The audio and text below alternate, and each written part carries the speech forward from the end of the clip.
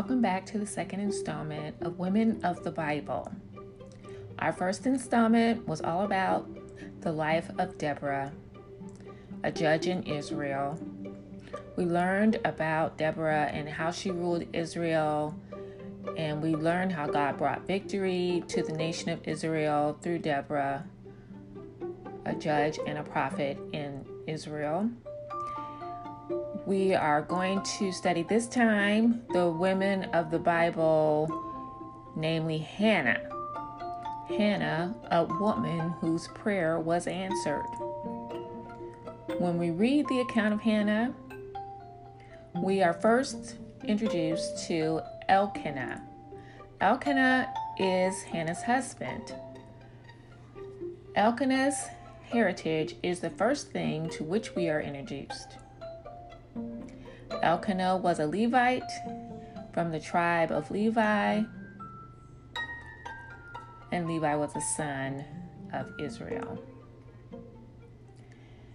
You can read in 1 Chronicles chapter 6, verses 34 through 38, the details of the lineage of Elkanah. Verse 31 in chapter 6 of 1 Chronicles says this: "And these are they whom David set over the service of song in the house of the Lord, after that the ark had rest." So Elkanah, again, was a Levite, meaning from the tribe of Levi. And that means he had a priestly role. He had a priestly office, a priestly role, and a priestly duty. And he was from a long line of priests. He was a Levite. They served as priests and attended to the house of God and the things therein. We are going to look at the account of Hannah's life, and Hannah's life occurred. The account of Hannah's life occurred at the close of the era of the judges, and we just said Deborah was a judge. She ruled at the time of judges. There were 15 judges. Deborah was one, and at this time it was the close of the era of the judges, and just before Israel asked God for a king, namely Saul. Let's go back and read Judges 21:25. Judges 21:25 says, it says, "In those days there was no king in Israel. Everyone did what was right in his own eyes." So this was the climate in which we find Hannah, Elkanah, and Peninnah, Elkanah's second wife. We know from reading the scripture that we can avoid all kinds of conflict and trials by adhering to the word of God. Elkanah had 2 wives, and this was a definite breach of God's command and caused conflict. 1 Samuel chapter 1 in verse 6 says that Hannah's adversary, which was Peninnah, provoked her sore for to make her fret, because she was barren and could not bear children. This adversary, as I said, was Peninnah, Elkanah's second wife. Peninnah was able to have children, and she did. The scripture says she had sons and daughters, and in 1 Samuel chapter 1, verse 4, the scripture says this: "She had sons and she had daughters, and Hannah did not have any." The scripture says that Peninnah did that. She provoked and taunted Hannah as they went to Shiloh and worshiped there, until Hannah became so upset that she wept and she would not eat. So this happened year after year. And apparently, and obviously, it was tense, and it made Elkanah unhappy.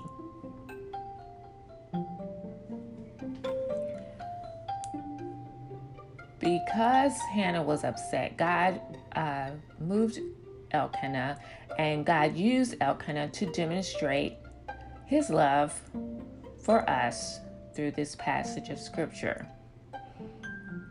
Elkanah's response to Hannah's despondency demonstrates this love.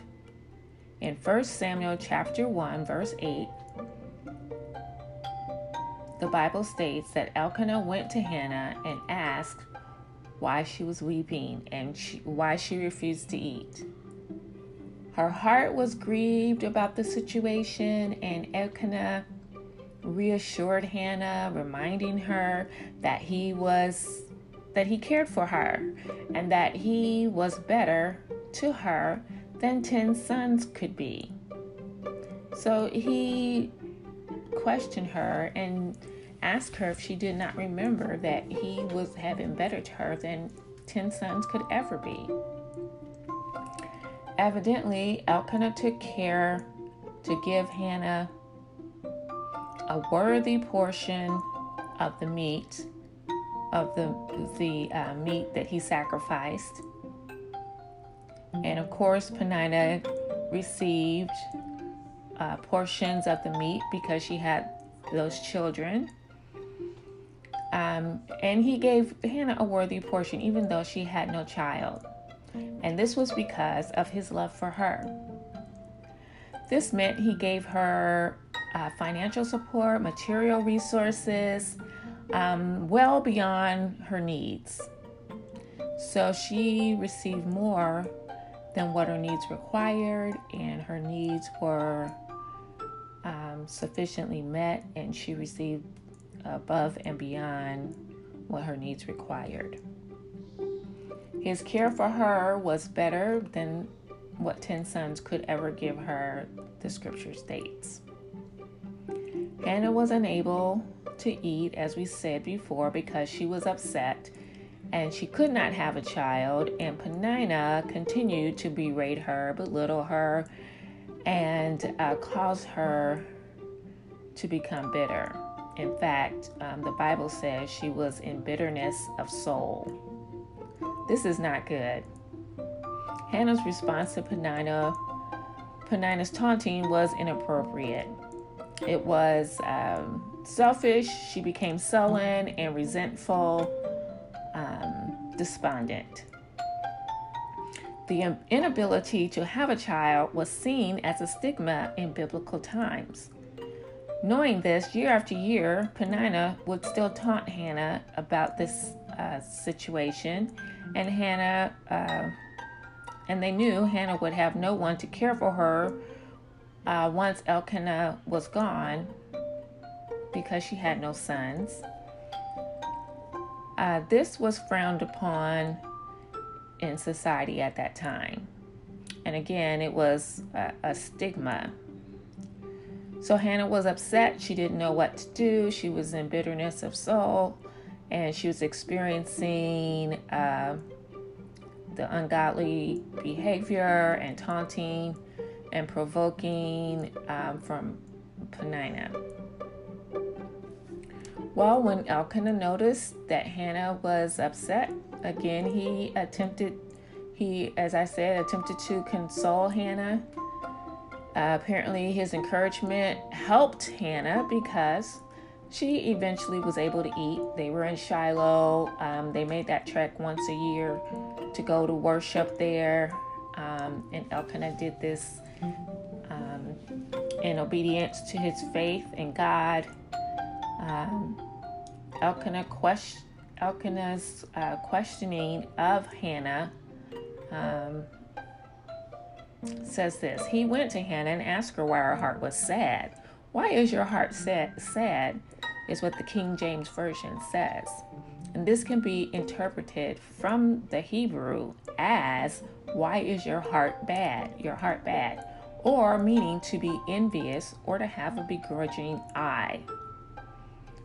So to be envious, we know, have a begrudging eye is not what God would have Hannah to do, is not a godly response.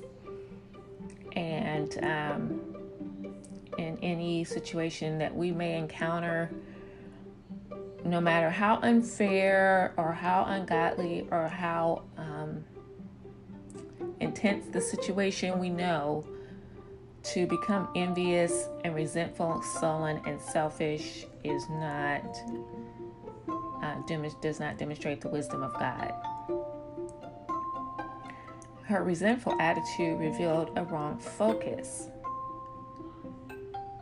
According to Life Principles from the Word of God 2, which is a Bible study by Wayne Barber and other authors, a very excellent resource, a workbook that details the life of Hannah and several other women from the Bible.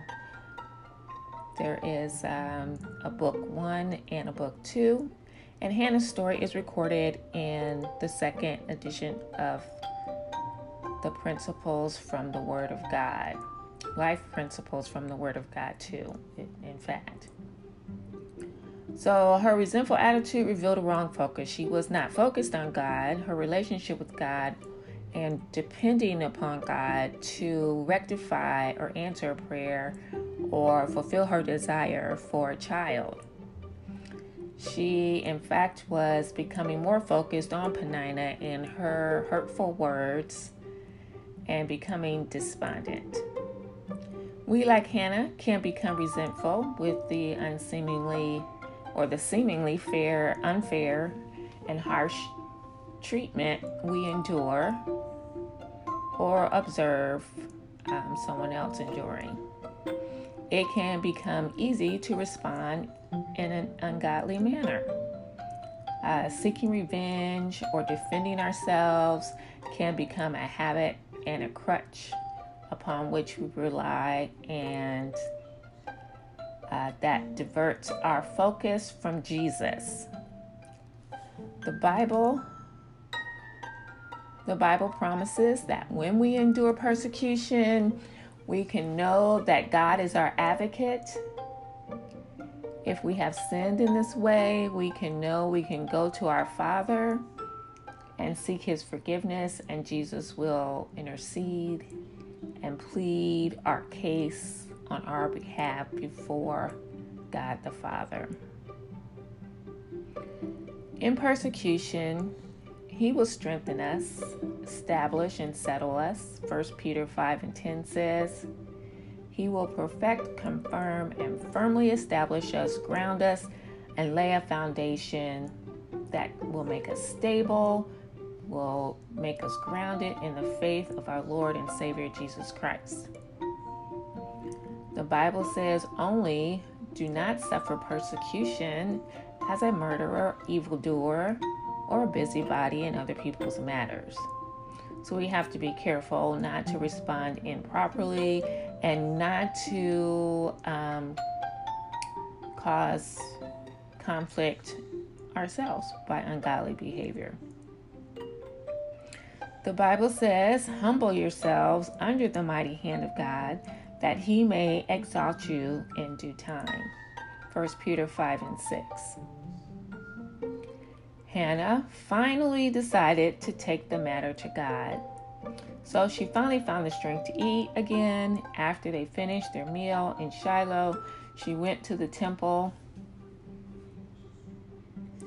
of the Lord to pray. Still in bitterness of soul, she wept sore before the Lord of hosts. She asked Him to look upon her affliction. She wanted Him to pay attention, to see and hear her plea for a child. We can know when we go to God that He hears us. He inclines His ear to us, the scripture says. So we hear the scripture state that He inclines His ear to us. It's a bending down, a leaning toward us, if you will. So God is paying special attention to us. He is not distracted when we go to him. We call upon him in prayer. So the account of Hannah teaches us when we encounter any type of trial or tribulation, persecution,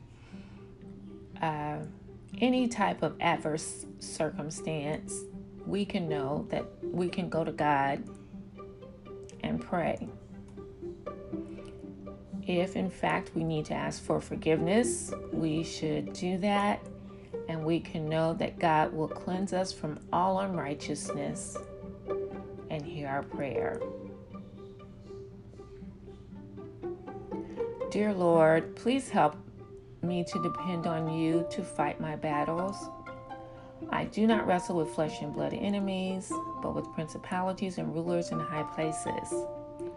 Lord, help me to yield my members as instruments for your use, holy and consecrated. Do not let me fall for the schemes of the enemy by giving in to despair and resentment. When things appear to be barren and beyond hope, help me to fix my eyes on you, Jesus, the author and the finisher of my faith.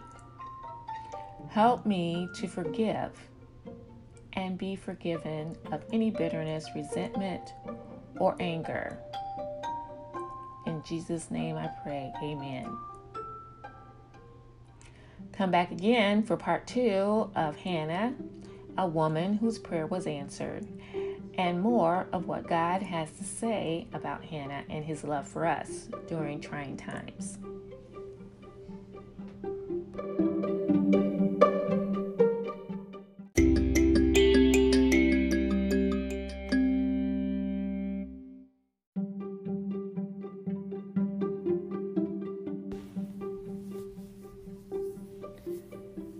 In the previous segment, we learned that Hannah was a woman who lived in Ephraim. Ephraim is a city near Jerusalem in Israel, and Hannah was married to a Levite named Elkanah, and they could not have children.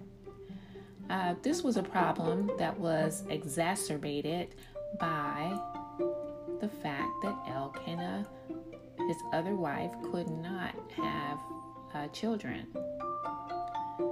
Could have children. This is Peninnah. Peninnah could have children. Hannah could not. The Bible states that marriage is between one man and one woman. We talked about the fact that Elkanah was married to both of these women. And Genesis 2, 22 to 24, Deuteronomy 17 and 17, 1 Timothy 3 and 2.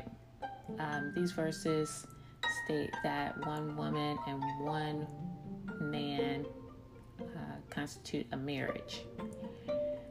So Peninnah was married to Hannah secondly, and Hannah was married to Elkanah first, and the tension between these two women grew. Both women, as I said, were married to him, and it caused problems. So as they went to the temple year after year, when they went to the temple, there were problems. So this fact caused problems for their marriage for years.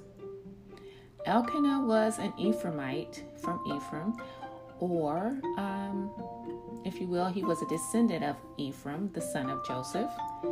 Joseph had two sons, Manasseh and Ephraim. And according to Easton's Bible, I find it quite interesting, Elkanah was a wealthy man of high position. He was a Levite, and he was of the lineage of Levites who were assigned over the music in the temple.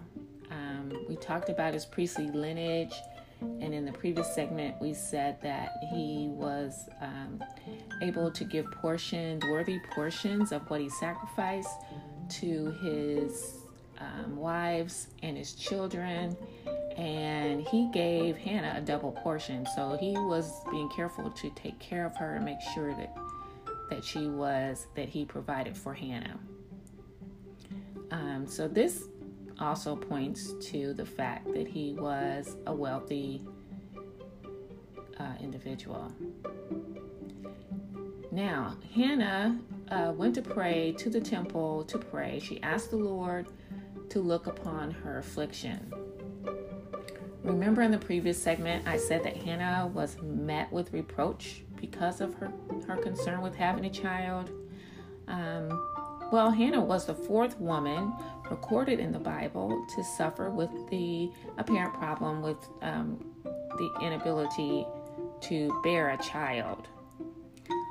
Sarah, if you remember Sarah and Abraham, God promised them a child, that they would be descendants of a nation, a great nation. So their descendants would be more than the grains of sand. In Genesis chapter 18, verses 13 and 14, it says this concerning Sarah. And they said unto him, where is thy wife? So Abraham is visited by three messengers, which are angels of God, and they wanted to know, where is Sarah? They said unto Abraham, where is Sarah thy wife? And he said, behold, in the tent. And he said, I will certainly return unto thee according to the time of life. And lo, Sarah thy wife shall have a son. And Sarah heard it in the tent door, which was behind him. Now Abraham and Sarah were old and well stricken in age, and it ceased to be with Sarah after the manner of women. So at this time, when the three angels visited Abraham, they were older of age, and it was past the time where they would even think they would be able to have a child. But these angels visited them and said that in fact she would. So Sarah, as recorded in the scripture, had dealt with the inability to have a child. Also, Rebecca is another woman mentioned in the scriptures. In Genesis chapter 25, verse 21 says, and Isaac entreated the Lord for his wife, Rebecca, because she was barren, and the Lord was entreated of him. And Rebecca, his wife, conceived. So Rebecca suffered with infertility, and Isaac, her husband, prayed for her, and the Lord answered his prayer. The Lord heard his prayer. He was entreated and heard Isaac's prayer and answered his prayer, and Rebecca, his wife, conceived. Then there was Rachel. In Genesis chapter 30. Genesis chapter 30 mentions Rachel and her inability to have a child. Chapter 30, verses 22 to 24 says, and God remembered Rachel, and God hearkened to her and opened her womb, and she conceived and bare a son, and said, God hath taken away my reproach. And she called her son's name, Joseph, and said, the Lord shall add to me another son. So she had another son after Joseph, and this was Benjamin.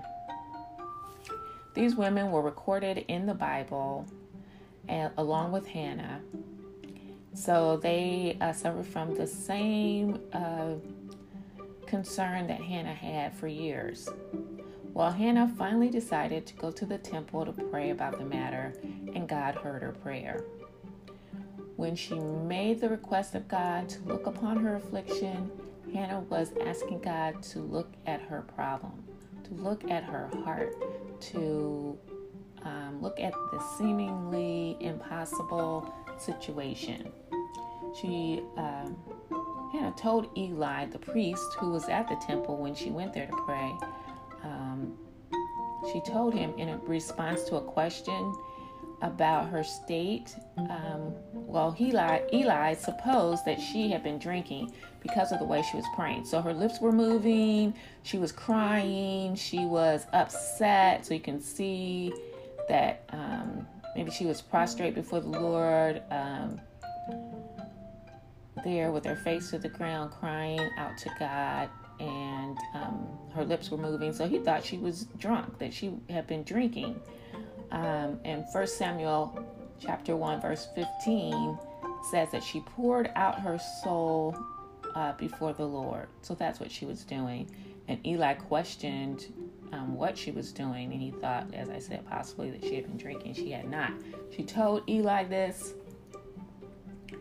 and it's important to note that Hannah's response to Eli's question about her sobriety or whether or not she had been drinking was a respectful response. It was respectful of the priest's office, and let Eli know that she let Eli know that she was entreating the Lord fervently. Matthew Poole's commentary, I read about this encounter between Eli and Hannah, and it put it this way, that she was breathing forth the griefs, perplexities, and desires of her soul. So she was very fervent. She was very upset. As I said, she had been dealing with this, her infertility or inability to have a child. She dealt with the stigma of it in her society, and she didn't know why God had allowed this to happen to her. But she finally decided to take it to God in prayer. And then Eli, at the end of her conversation, Eli answered and said, "Go in peace, and the God of Israel grant thee thy petition that thou hast asked of him." And she responded, "Let thy handmaid find grace in thy sight." So Hannah went her way, and she did eat, and her countenance was no more sad. So she left her request there at the temple in prayer, and her countenance was changed. So she wasn't of sad countenance any longer. We have heard time and time again to cast our care upon the Lord because he cares for us. And we know that that is true. And Hannah's account here in 1 Samuel demonstrates God's love for us, and that he is willing to hear us and listen to us and answer our prayers. God thinks of us continually. Verse 17 and 18 in Psalm 139 says this, that his thoughts of us are more than the grains of sand. How precious also are thy thoughts unto me, O God. And his thoughts about us are precious. It is awesome and precious to think that God continually thinks of us. So we can take this time to think of him. How often do we think of him? And I think that I am convicted to think of God more often. Spend less time on social media. Spend quiet time to sit and think of him, to read his word, and to ponder his awesomeness and his love for us. We are to ask God to get involved in our lives and in the problems that we may incur, big ones, small ones. When we do this according to his word, God has promised to answer. Our job is to believe and receive. So we believe God and receive according to his word. And 1 John 5:14 and 15 states that, and this is the confidence that we have in him, that if we ask anything according to his will, he heareth us. And if we know that he hears us, whatsoever we ask, we know that we have the petitions that we desire of him. We cannot ask God anything we want, feel, or think may be right or fair. It is essential to apply the Bible accurately, and that includes in our prayers. So when we make a request to God, we should make sure that it is a request according to His word. When Hannah left the temple after praying and speaking with Eli, her countenance reflected her faith. The scripture says her countenance was no more sad, so unburdening herself before the Lord relieved her anxiety and filled her with hope. The Bible says, "Let your requests be made known unto God, and the peace of God that passes all understanding, our understanding, shall keep your heart and your minds through Christ Jesus." Hannah now had the peace of God. God granted Hannah's request. God answered her prayer. Samuel was born. Hannah said, "For this child I prayed, and the Lord has given me my petition, which I have asked of Him." Isn't that awesome? Our prayer may not be for a child who is longed for by its mother, but perhaps for a job, for a material possession, a thriving ministry, or to heal our nation or society of its ills. What do we see is most needful?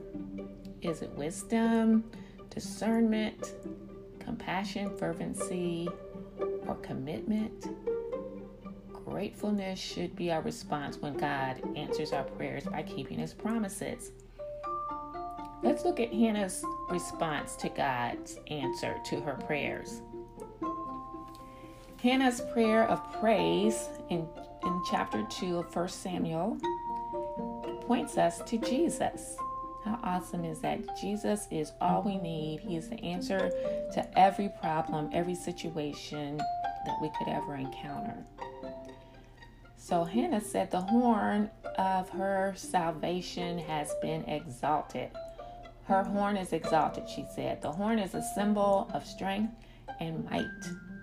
In this prayer of praise, Hannah says the Lord is her strength. Her horn is exalted or lifted up, as I said.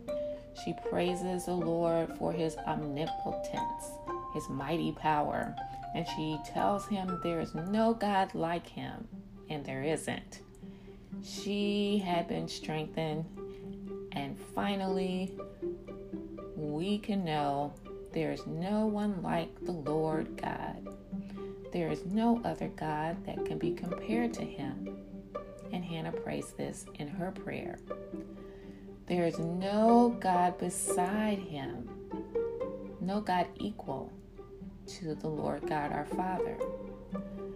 There is no rock like our God. He is stable. He is fixed. He can be depended upon.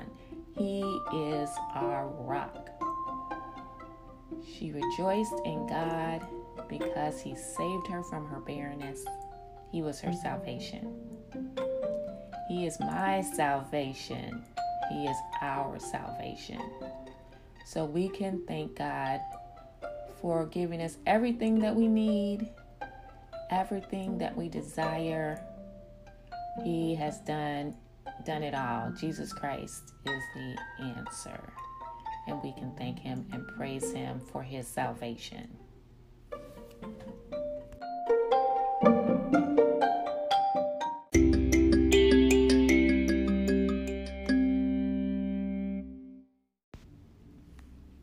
Thank you for taking the time with me to explore the Bible and the life of Hannah.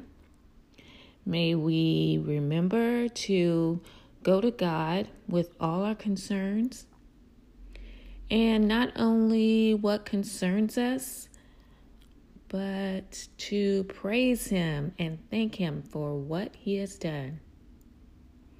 The scripture says, "Call upon me, and I will answer thee and show thee great and mighty things which thou knowest not." We trust You, O God, with our lives, with our concerns, with our joys.